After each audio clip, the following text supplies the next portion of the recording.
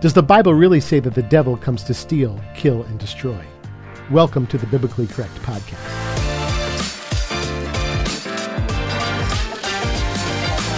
Shalom, y'all. This is the Biblically Correct Podcast, teaching biblical correctness in a biblically incorrect world. My name is Kevin Jeffrey, and I am a Jewish follower of the Messiah Yeshua, Jesus, and I love teaching the Scriptures. Now, without thinking about it, just answer true or false. The devil comes to steal, kill, and destroy.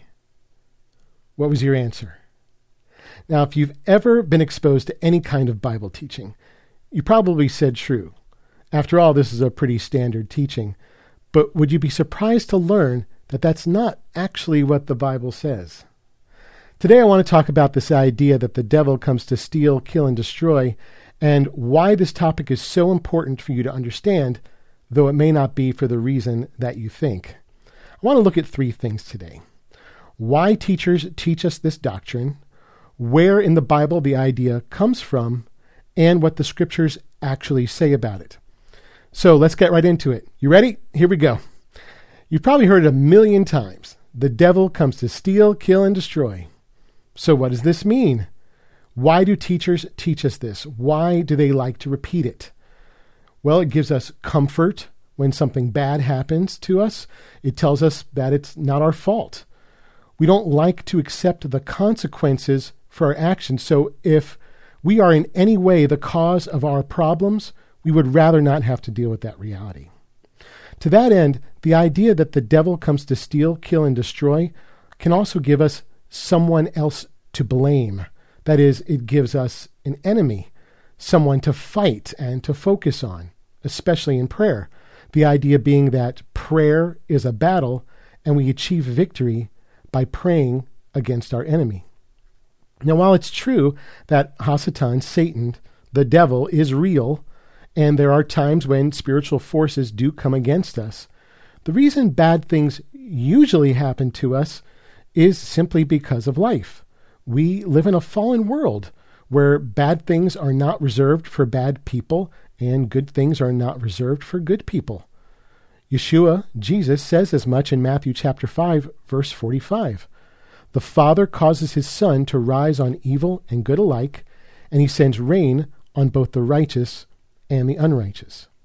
So there is at least a well-meaning intention behind the teaching that the devil comes to steal, kill, and destroy, even if it's not in the Bible.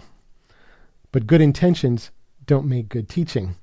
So if the Bible doesn't say that the devil comes to steal, kill, and destroy, where does the teaching come from? Well, it comes at least in part from John chapter 10, verse 10, which says, "The thief does not come except that he may steal and kill and destroy." So it doesn't say devil, but thief. Can we then understand thief to mean devil here? Let's explore this a little. What does the Bible say about the devil or the accuser? In 1 Peter chapter 5, verse 8 says, "The devil walks about as a roaring lion, seeking whom he may swallow up." So if we want to make the point that the devil steals, kills, and destroys, we can try to reason it out from this verse like this. The devil is like a lion. Lions swallow up or devour their prey. Devouring is killing, and killing destroys life. Could we also say that it steals life from its prey? So we might be able to make the case from this verse that the devil steals, kills, and destroys. But if we look closely, all this verse really tells us is that the devil seeks those to swallow up and does not explicitly say that he has the power to do it. John 10, however, is explicit if it's talking about the devil. But is it really necessary to say that the devil comes to steal, kill, and destroy in order to establish that the devil wishes us harm? Besides knowing that he wants to devour us, we know that the devil is an enemy of the sower in the parable of the weeds, Matthew chapter 13, verse 39. He is a tempter, Luke chapter 4, verse 2, and Mark chapter 1, verse 13. The devil wants to take away the word from our hearts, Luke chapter 8, verse 12, and Mark chapter 4, verse 15. The devil is an oppressor, Acts 10:38. He is an ensnarer, 2 Timothy 2, chapter 26. He has the power of death, Hebrews 2, verse 14. He has been sinning from the beginning, 1 John 3, 8. And the devil is Satan. The accuser is our adversary, Revelation chapter 12, verse 9. So we know that the devil wants only evil for us, and he would kill us if he could. But do the scriptures really support the idea that the devil has that kind of daily influence over our lives to steal, kill, and destroy? Consider James chapter 4, verse 7. Be submitted then to God. Stand up against the accuser, the devil, and he will flee from you. So for all the tempting, oppressing, ensnaring, and accusing, as a follower of Yeshua, Jesus, you are under his protection, such that when you submit to God, you are able to stand up against the devil, and he will flee from you. So if we are truly in Yeshua, why should we be concerned about all that the devil wants to do to us, much less the idea of him having the ability to steal, kill, and destroy?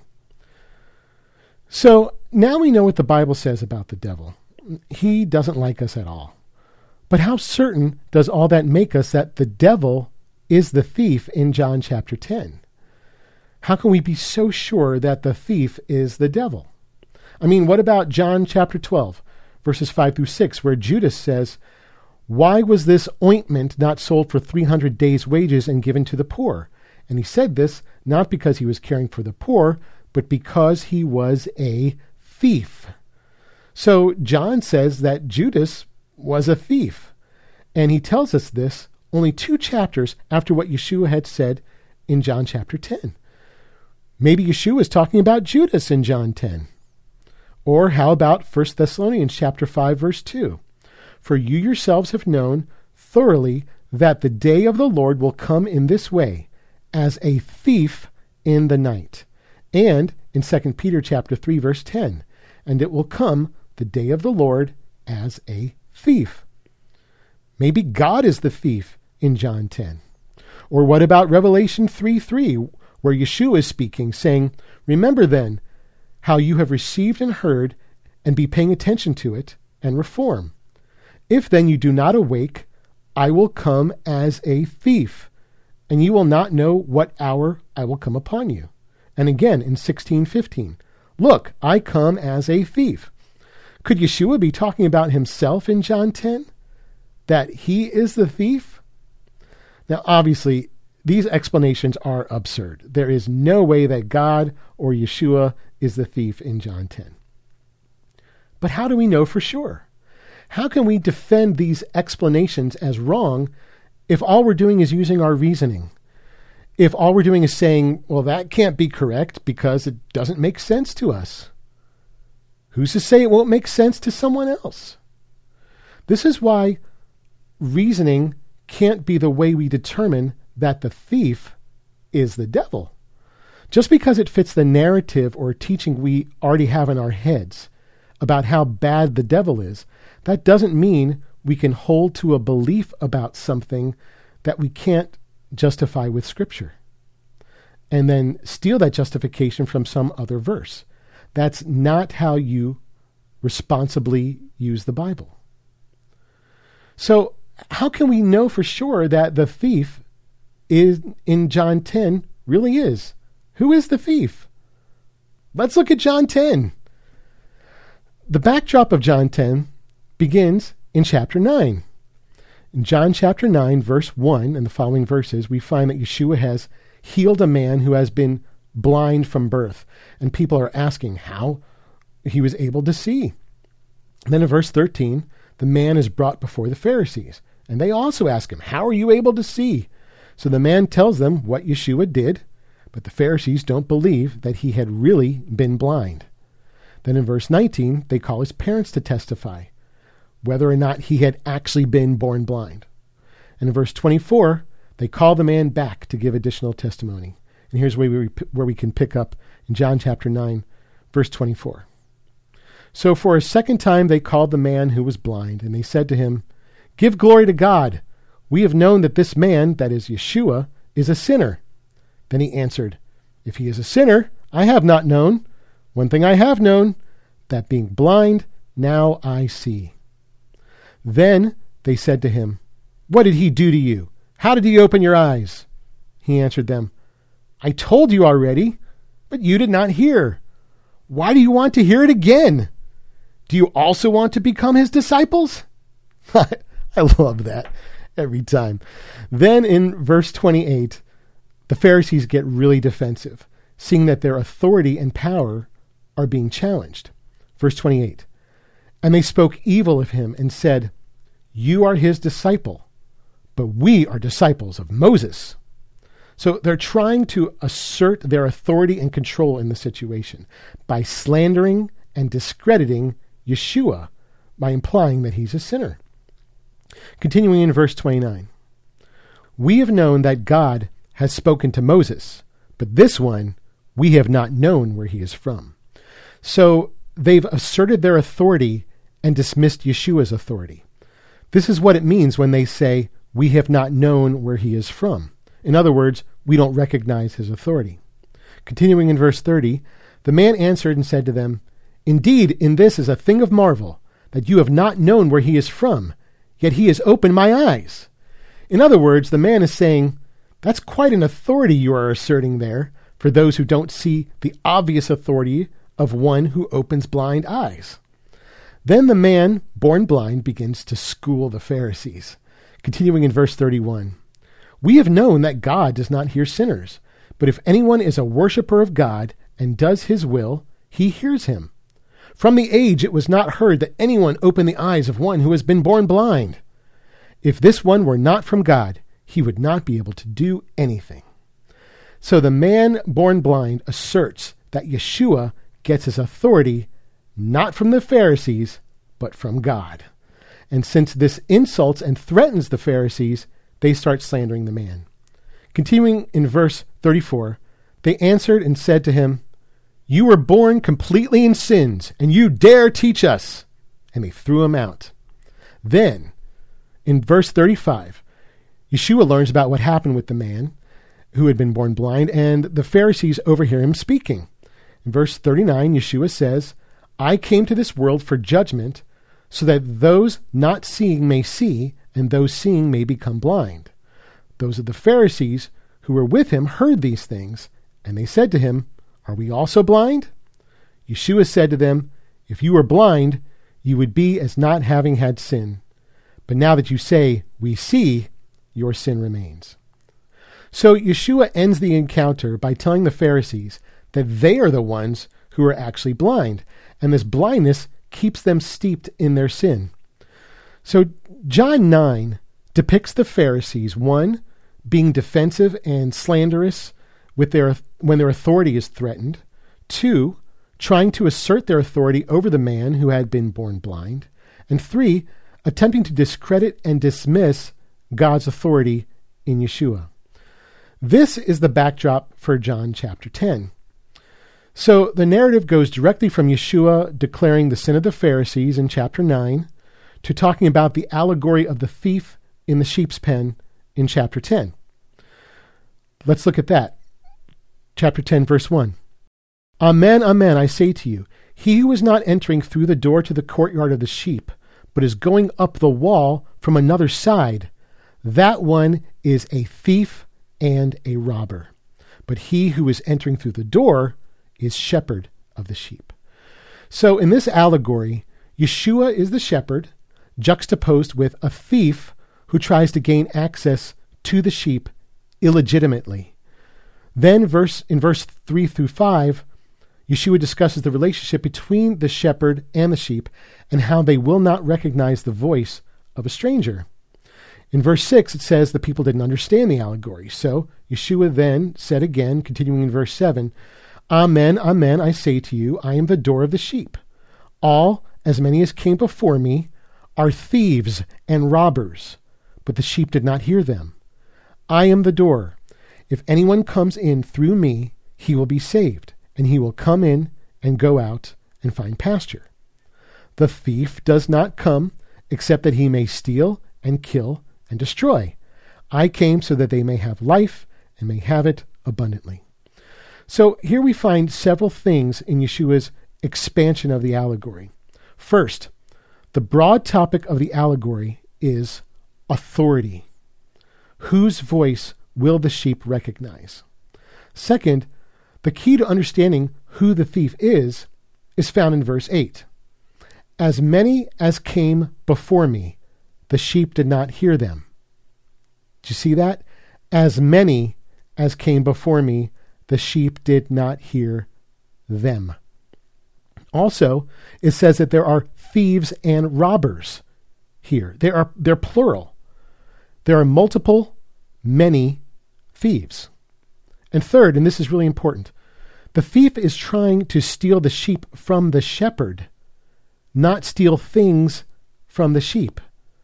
The typical teaching that the devil comes to steal, kill, and destroy says or implies that the devil's trying to take something from you. But in John 10, you are the sheep.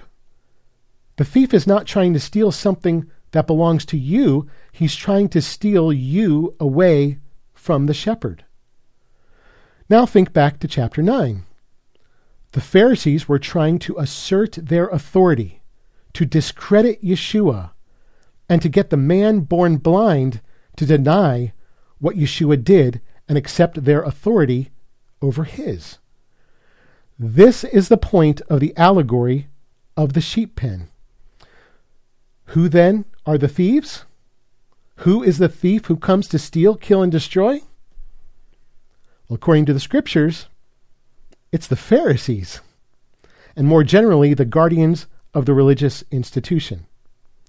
They are trying to steal the sheep, the believers, from the great shepherd, Yeshua.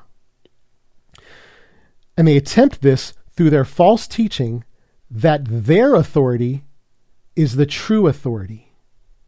The Pharisees are the many thieves who came before Yeshua to assert their authority over God's. So, does the devil really come to steal, kill, and destroy? Here's what we now know. We know that the idea that the devil comes to steal, kill, and destroy is meant to give us an enemy to target and blame when bad things happen to us. We also know that the devil really wants to harm us, but when we submit to God, we have the power to stand up against the accuser. This actually undermines the idea that the devil is as powerful as we sometimes make him out to be. So while the devil certainly seeks our destruction, by inserting him into John chapter 10, it assists in the creation of a doctrine of the devil that is not entirely accurate and possibly even harmful. It uses John 10 to supposedly sum up in a soundbite what the devil has the power to do over us, to do to us, and to help us shift the blame to the devil for things that he may or may not be capable of doing. And all this is predicated on the idea that the thief in John 10 actually is the devil. But after looking at John 10 in context, we find that it actually has nothing to do with the devil at all. The thieves in John 10 are the Pharisees trying to steal Yeshua's authority and lead the sheep astray. Now, you could try to continue to defend the doctrine by saying that Pharisees are devils, or that there is a spirit of the devil which a thief would supposedly have, or by linking it back to the passage in 1 Peter, and all manner of biblical gymnastics. But again, this is all rationalization. If John 10 doesn't say that the devil comes to steal, kill, and destroy, then you can't defend the doctrine by saying it doesn't matter who the thief really is in John chapter 10, because we know that the devil comes to steal, kill, and destroy. That's just circular reasoning, and it's not responsible use of the Bible. So, does the Bible really say that the devil comes to steal, kill, and destroy? No, it doesn't. But that's actually not the most important point of the lesson. As well-intended as this doctrine of the devil may be, I'm wondering if the reason this teaching is so prevalent is because it hides, intentionally or unintentionally, the true meaning of the passage. Do you not find it ironic that by teaching that this passage is about something other than what it really is, it is obscuring the fact that this passage is about false teachers and the authority and sheep that they tried to steal from Yeshua? This topic is important, not simply because it corrects a biblically incorrect teaching, but because it reveals how easily we can be led astray by teachers, how readily we incorporate their teachings into our lives, because we ourselves are deeply unfamiliar with the texts that they are supposedly teaching us. My final point, then, is this. For all our Bible study, congregational attendance, and commitment to God, we are far more susceptible to outside influences than we realize. Without even being aware of it, we have granted authority to voices, even well-intentioned ones, and given them the power to persuade us to believe something other than what the Bible actually says. How did you answer when I asked, is it true that the devil comes to steal, kill, and destroy? If you've been misled over this one little scripture, then shouldn't you be wondering how much more of what you believe and practice is founded on a lie? I say this not to cause you to doubt your faith, but so that you might consider the true standard by which you walk. Watch out for the reasonable voices of religion and the logical teachings of men by whose thieving hands you may be destroyed. Instead, seek the pure, simple, perfect Word of God and find abundant life in Yeshua through the Scriptures. Thanks for joining me for this episode of the Biblically Correct Podcast. Please like, share, comment, subscribe, and ring the bell to receive notifications when we post a new episode. If you have any questions about this teaching, or if there are any topics you would like to see me cover, please leave a comment or shoot me an email at kevin@perfectword.org. That's kevin@perfectword.org. To learn more about the Biblically Correct Podcast or to support the work of Perfect Word Ministries, please visit our website at perfectword.org/BCP. That's perfectword.org/BCP. Until next time, remember that every scripture is God-breathed and profitable for teaching, for refuting, for setting aright, and for instruction that is in righteousness, that the man of God may be fully equipped, having been completed for every good act. Shalom.